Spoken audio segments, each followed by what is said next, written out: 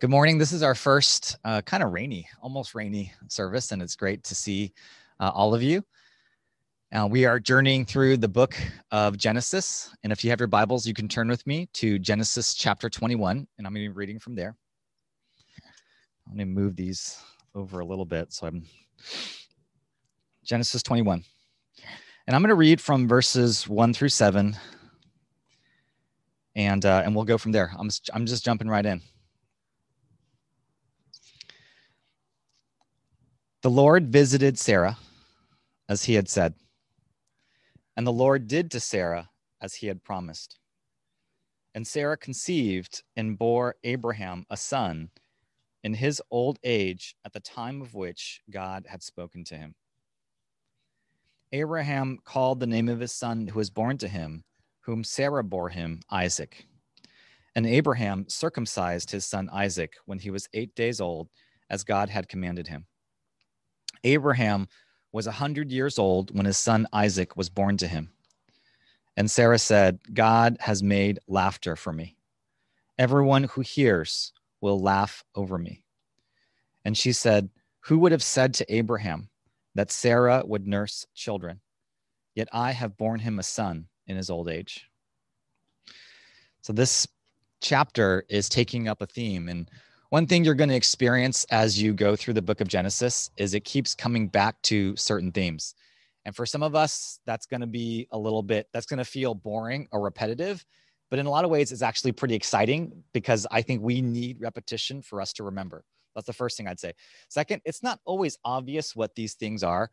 And I know at least one life group leader has told me as our life groups are also going through Genesis and we follow the life groups, was kind of complaining that sometimes it's not easy to tell what the application is. In fact, it's not easy to tell what the application is from a given chapter or passage. And I would agree with that. The Bible is not easy to interpret, and Genesis is not easy to interpret. And so we're going to do our best. I'm going to do my best today to make sense of what this passage means in light of what God is doing. But I hope to repeat over and over, there are certain themes. And so you can always be able to see certain themes that repeat themselves throughout Genesis. And one of them is this idea of covenant and promise. And we're going to go back to this idea again. We're going to keep on repeating this idea of covenant and promise. And here, what we've just read is God has made a promise to Abraham and to Sarah. And he's promised to make them into a great nation. And he's given more details about that promise progressively throughout the chapters. And one of the specific promises was, Sarah, you will have a son who is born from you. At 90 years old, you will have a son. And now, after decades, that promise has been fulfilled. And the name of Isaac means laughter.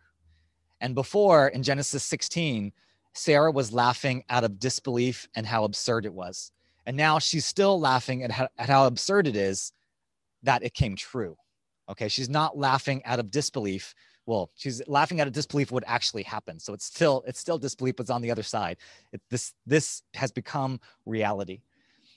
And this is the way God works, is that he surprises us in all kinds of marvelous ways. And it also indicates to us that God fulfills his promises. God does what he promises. He is a God, he's a covenant-keeping God who fulfills his promise. That's who he is.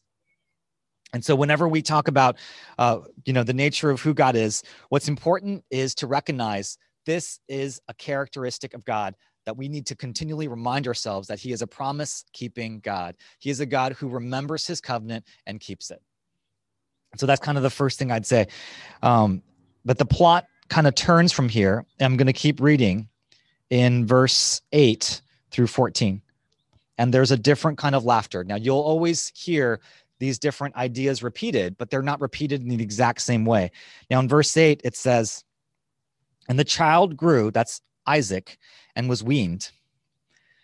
And Abraham made a great feast on the day that Isaac was weaned.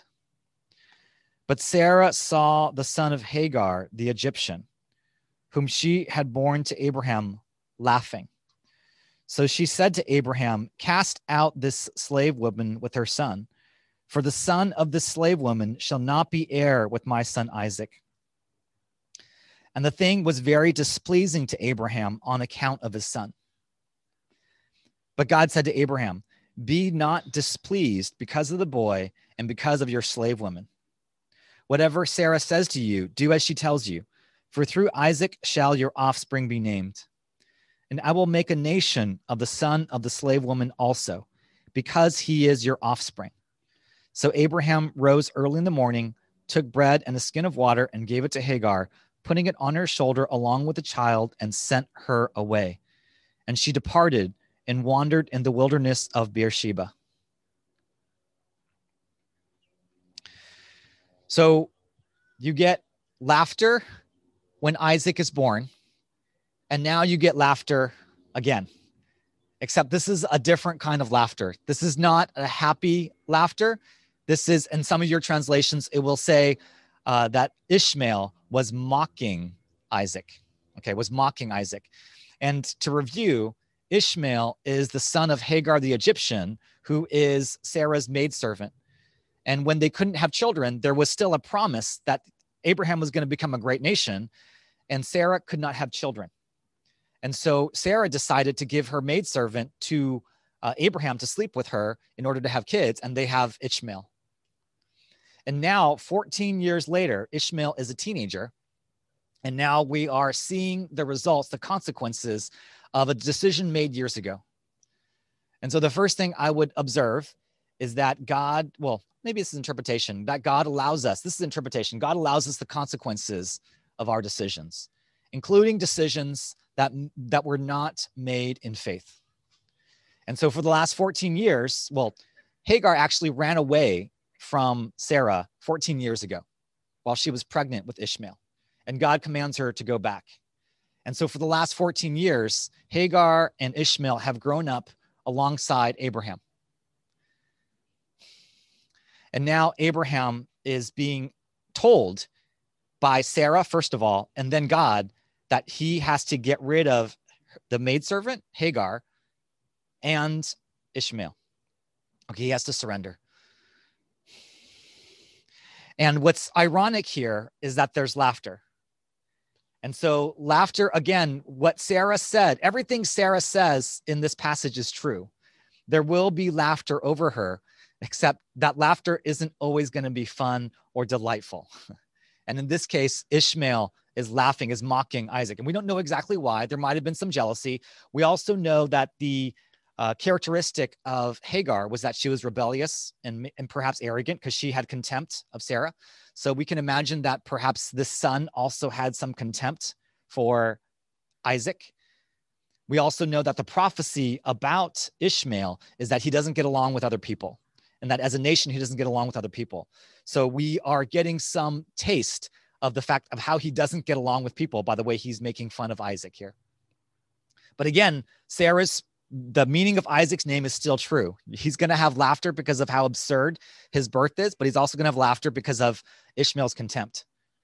And the net is, Sarah says, and I'll just repeat it. Sarah says, cast out this slave woman with her son, for the son of the slave woman shall not be heir with my son Isaac. The other reality of Ishmael is that a promise has been made for Abraham to have descendants and to be this promised line, and for those descendants to inherit the land. Now, the unfortunate reality that Abraham has known about is Ishmael is not part of that promised line. He is not the promised child.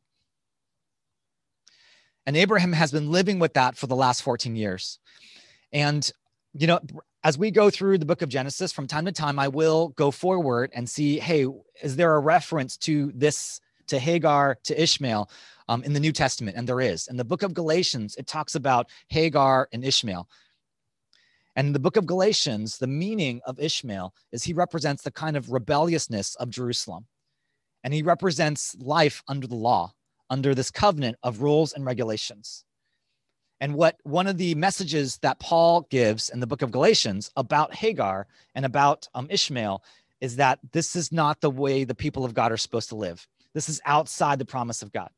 And so there's a reality of that in the way that Sarah is talking. She's saying a prophecy. She's repeating the prophecy about Ishmael and saying, there's no way this son can live alongside my son. And then I want you to notice in verse 11, it says, and the thing was very displeasing to Abraham on account of his son. It says displeasing. And the Bible doesn't use emotion words that often, probably not as often as we do today. So when it does, it's important to take notice of it. When it says that Abraham, it was displeasing to Abraham, it means he was upset, probably saddened. There's probably some anger as well. He does not want to say goodbye to his son. He's lived with him for the last 14 years. He's developed an attachment to him, which he should as a father. And so I want you to notice what God says. He says, be not displeased because of the boy and because of your slave woman. So he tells him to change his emotional state, but he tells him why. Whatever Sarah says to you, do as she tells you, for through Isaac shall your offspring be named. And then he gives a promise. He repeats the promise about Ishmael. But I want to take a minute and I want to talk about what does Ishmael represent for us? What does Ishmael represent for us? And what I mean by that is oftentimes within the Christian life, we have this conception that in order for us to receive something good, we have to get rid of something evil or something lesser. In order for us to receive what is best, we have to get rid of the lesser good. But I want you to notice here that in the case of Ishmael and Isaac, God gives Isaac first, and then Abraham has to realize I have to surrender Ishmael. And so I wonder if Ishmael represents perhaps not sin. It's easy to look at him as some kind of sinful behavior. Perhaps Ishmael, he could represent some kind of sinful behavior or habit or type of thinking that we've held on to for years. Okay, it's possible that he represents that. But I would also say that perhaps Ishmael represents a pattern or thought that has helped you survive or helped you thrive for the past years or decades. But in this new season where God has given you something good, there is no longer space for that habit of survival. You have to surrender that habit in order to fully receive what God wants to give you. And not in order to, I should say, but in order to fully appreciate and enjoy what God has given you. Because God gives it. Remember, God gives Isaac and then realizes he has to get rid of Ishmael. So I wanted to give a couple examples of what that might look like. Okay. And so I think one example I would give is I've dreamed about planting a church and received that calling for decades. And along those times of being in ministry, one luxury or pattern that I've been able to enjoy is that there's always been someone above me. Okay, there's always been someone else who is ultimately in charge. And so the luxury of that is when something goes wrong, I can always go, well, it was so-and-so's fault, or it's so-and-so's responsibility. I have the luxury of being able to blame someone else above me. And as God has given this gift of Quicksilver Church, I've had to surrender the luxury of being able to blame someone else. Okay. Of being able to say it's someone else's fault or someone else's decision, because it's no longer their decision. I mean, we do have some elders that oversee from Garden City that oversee this, but ultimately I make the proposal. I start the decision process. And so I have to give up. I've surrendered that luxury. And so I would ask you to consider what good things, what are the best things God has given you. But in order to fully receive them, you have to make room, and you make room by surrendering what is something good in order to have room for what is best. And so let me give one more example. Maybe this is too literal, but it relates to our kids. And I think I can say this because they're older now. When our kids were really young, like 1 or 2 years old, they would have, I'll start with Caleb. When he was really young, at 1 or 2 years old, they would have, it's occasional nightmares or night terrors, and then come over to our room and join us in our bed. Okay.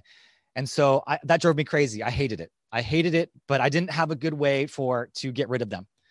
But actually there was a great way. We had another kid. Okay. And so what happened is once we had Micah, when Caleb was 2.5, then Caleb could no longer come over because we had Micah in our room. And then Micah was 2, and then Abby came in and he got kicked out. Right. And then Abby came in, and then Elliot came over, and then Abby got kicked out. Right. And so you're wondering who's going to kick out Elliot. Well, that's kind of the problem. There's no one There was no one to kick him out. But the idea is the same, it's similar to Isaac and Ishmael. There's really room for one child in this family right now because of the dynamics between Hagar and Sarah. And so in order for Isaac to be able to survive and thrive, they need to make room. And so I want you to just ponder that. What are some good things that you may need to get rid of in order to appreciate the gift that God has given you today? All right, my second point. This is in verse 15. Let's keep going. Verse 15. This is now Hagar having been sent away. When the water in the skin was gone, she put the child under one of the bushes. Then she went and sat down opposite him a good way off, about the distance of a bow shot. For she said, "Let me not look on the death of the child." And as she sat opposite him, she lifted up her voice and wept. And God heard the voice of the boy, and the angel called to Hagar from heaven and said to her, "What troubles you, Hagar? Fear not, for God has heard the voice of the boy where he is. Up, lift up the boy and hold him fast with your hand." I lost my place. "For I will make him a great nation." Then God opened her eyes, and she saw a well of water. And she went and filled the skin with water and gave the boy a drink. And God was with the boy, and he grew up. He lived in the wilderness and became an expert with the bow. He lived in the wilderness of Paran, and his mother took a wife for him from the land of Egypt. So as you continue to read through Genesis 21, notice there's two types of laughter. There's also two wells. There's two wells in this chapter. This is the first well. And notice where Hagar has sojourned. She is in the area of Beersheba, which is going to become important in the next part of this chapter. The other thing I want you to notice is that Hagar is going through her own emotional turmoil. She is afraid and she is troubled, and her child is troubled. Now he's 14 and it sounds like he's like 4, but he's 14, and it says she put the child under one of the bushes. So it's possible for teenagers to be whining and crying, just so you know. And so she deposits him under the bushes and he's crying, and God hears the voice of this boy crying, and God responds. And again, God also tells Hagar not to fear. So he tells Abraham not to be displeased. He tells Hagar not to fear. And then he reminds her of the promise he's made about Ishmael. And then he opens her eyes so that she sees the well. And so I mentioned God gives us the long-term consequences of our decisions, including decisions that aren't great. Okay, including decisions that aren't great. And yet what God also does is he's able to use our surrender. When we're able to surrender our decisions, he provides for the people that get left behind, that have to be sent away. And so Hagar has been provided for, and Ishmael have been provided for up to this point in the presence of Abraham. And now what God has told Abraham is, you know what? Even apart from you, even if you send her away, I will continue to provide, and I will provide through this well. And so this well is going to represent a couple different things. Okay, it represents, or it is itself, sustenance. Immediately, she receives water, or I should say Ishmael receives water immediately. And this well is also a sign of promise. It's a reminder that God has been moving throughout the past, and then God will continue to move in the future. But it's also a sign that God has a heart for those who are adjacent to his promises. And in the future, in the New Testament, there will be another well that a Samaritan woman comes to. And it's also a sign that God ultimately wants to bless all the nations, because he's willing to bless this Egyptian woman and her son. My last point, I'm going to read this last section. This is Genesis 21, 22 to the end of the chapter. At that time, Abimelech and Phicol, the commander of his army, said to Abraham, God is with you in all that you do. Now, therefore, swear to me here by God that you will not deal falsely with me, or with my descendants, or with my posterity. But as I have dealt kindly with you, so you will deal with me and with the land where you have sojourned. And Abraham said, I will swear. When Abraham reproved Abimelech about a well of water that Abimelech's servants had seized, Abimelech said, I do not know who has done this thing. You did not tell me, and I have not heard of it until today. So Abraham took sheep and oxen and gave them to Abimelech, and the two made a covenant. Abraham set 7 ewe lambs of the flock apart. And Abimelech said to Abraham, what is the meaning of these 7 ewe lambs that you have set apart? He said, these 7 ewe lambs you will take from my hand, that this may be a witness for me that I dug this well. Therefore, that place was called Beersheba, because there both of them swore an oath. So they made a covenant at Beersheba. Then Abimelech and Phicol, the commander of his army, rose up and returned to the land of the Philistines. Abraham planted a tamarisk tree in Beersheba and called there on the name of the Lord, the everlasting God. And Abraham sojourned many days in the land of the Philistines. So here we have introduced the second well. We also have the same region in which Hagar and Ishmael was wandering, Beersheba. And it's also kind of weird chronologically, right? Because it says Hagar was wandering with Ishmael in Beersheba before Beersheba was named, but that kind of thing happens throughout Genesis, where the chronology gets a little funny because it's told in retrospect. And then I want you to notice again, there's something coming up from the past. Abimelech is the same Philistine king that captured Sarah, and where Abraham lied about Sarah being his sister. Well, not completely, partially lied about Sarah being his sister, like a half lie. And then also the wombs of all the women in Abimelech's household were closed up. And then Abraham intercedes on their behalf to bless them. And so the first thing I want you to notice is that the Philistines, Abimelech and Phicol, the commander of this army, are looking for the blessing of Abraham. Before, they kind of stumbled, or Abraham kind of stumbled into it. And as a result, Abimelech was cursed. And now Abimelech realizes that there's something different about Abraham. And it says specifically, God is with you in all that you do. And so I wonder if Abimelech has this idea, if you can't beat him, join him, right? I cannot defeat Abraham because the second I do anything to him, really messed up things happen to my household. And so he decides, if I can't beat him, then I'll join him. And he wants a pact. He wants a covenant to be made with Abraham. And that's what Abraham does. And yet in the process, you see that there's a little bit of conflict because Abimelech's men take over this well that Abraham has dug.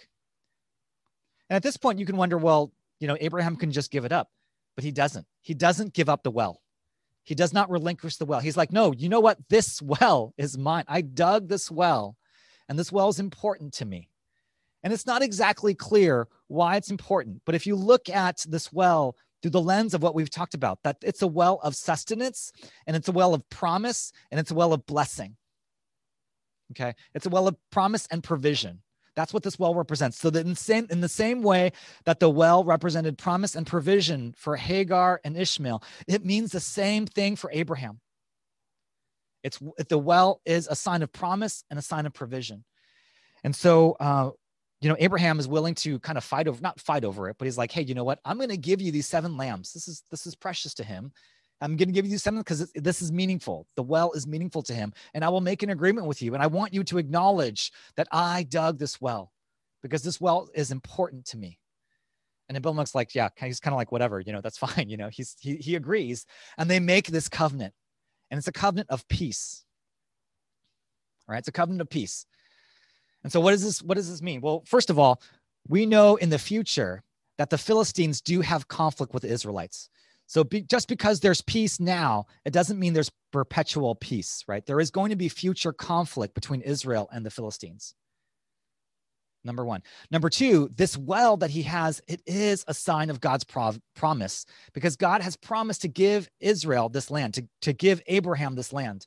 And in the future, God will give Beersheba, this whole area, to Abraham. But for now, it's kind of a placeholder. Right? This well is kind of a placeholder to show like this is God's territory. And so then the question is, what then does the well represent for us? Okay. And throughout scripture, you have all kinds of water imagery, right? And in John chapter 4, what I was alluding to earlier, you have this image of the well being the spring of eternal life flowing. And so it's not too far to say that this well represents Jesus. Okay, the well represents Jesus, or maybe another way to put it, the well represents the word of God, because that is the sustenance of God, like God sustains and gives life through his word, and it's also the source of eternal life. And this well also represents, because Abraham then calls on the name of the Lord at this well.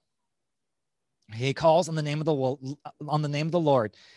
And so the way to think about a well is not only is it a sign of God's promise and provision, but it also represents heaven coming to earth. This is the point that heaven comes to earth, because it's at that point Abraham plants a tree and he calls on the name of the Lord, because that's where he hears from. And from that radiates outward this peace. Okay, so what does this mean for us? How does this translate for us today? We have been given Jesus through his word. And one of our responsibilities in giving out this word of God is recognizing the power, the provision that is implicit, that is inherent within it. And so we've been doing Alpha now for 3 weeks, this course where we watch videos and then have a discussion with people who are either new to Christianity or just exploring and wanting to find more about it. And this past week, the video we watched had a guy talk about forgiveness and how he experienced the forgiveness from the cross. And as I was watching the video, I was frankly like deeply unimpressed. I was deeply, deeply unimpressed by the video. I was really distracted by this guy's hair. Okay, the guy's hair was just kind of funny and it was really distracting to me. But this man was speaking the word of God. He was speaking the word of God. And then after the video, one of the guys commented, who I don't think is a believer, and he just said, "Hey, were you guys crying, or was I the only one?" And he kept his camera on during the video, and so you could tell he was crying. Like someone would comment like, "So-and-so was crying," and I just thought, wow, like the word of God has power, and it has power completely apart from anything that I do. Like you can just give someone, or people can discover a well, and it can provide sustenance. It can provide promise. It can provide provision. It gives provision in that moment, and it's totally apart from anything that we do. And that is the power of the word of God. And yet even with us too, it is a promise and a provision. And so God is willing to use the different circumstances of our lives, including even putting us away from something, to show his promise and provision. And the last thing I want to show is God says to Abraham and to Hagar, be not displeased and do not fear, right? Fear not. He says, be not displeased to Abraham. He says, fear not. And sometimes I think we get a little upset that God says these kind of platitudes, that God makes this very simple imperative. But notice, God rarely says that in isolation. Okay, he says, be not displeased because I have made a promise. I have made a promise to provide for your son. He's going to become a great nation. And he says that twice. He also says to Hagar, I have heard your son. And so when God deals with our emotions, okay, when we talk about the well, he is addressing the need behind the emotion. Okay, because the reason Abraham is displeased is because he doesn't know what's going to happen with his son. And the reason Hagar is afraid is she doesn't know her son's future. She doesn't know what's going to provide. And God allows us to not be displeased or not fear because of some specific provision that he's giving. So we're able to handle our emotions because he is able to provide for that specific area. And so fear is going to be this natural instinctive aspect to this book of Genesis. Fear has been throughout this book. And yet God is saying there are specific things you do not have to be afraid of. And being provided for is one of the things you do not have to be afraid of, because my promise, the well, sustains you. And so the question for our sharing today is, how has God been revealing to you his promises and his provision? That's to ask you to think about. Let's pray.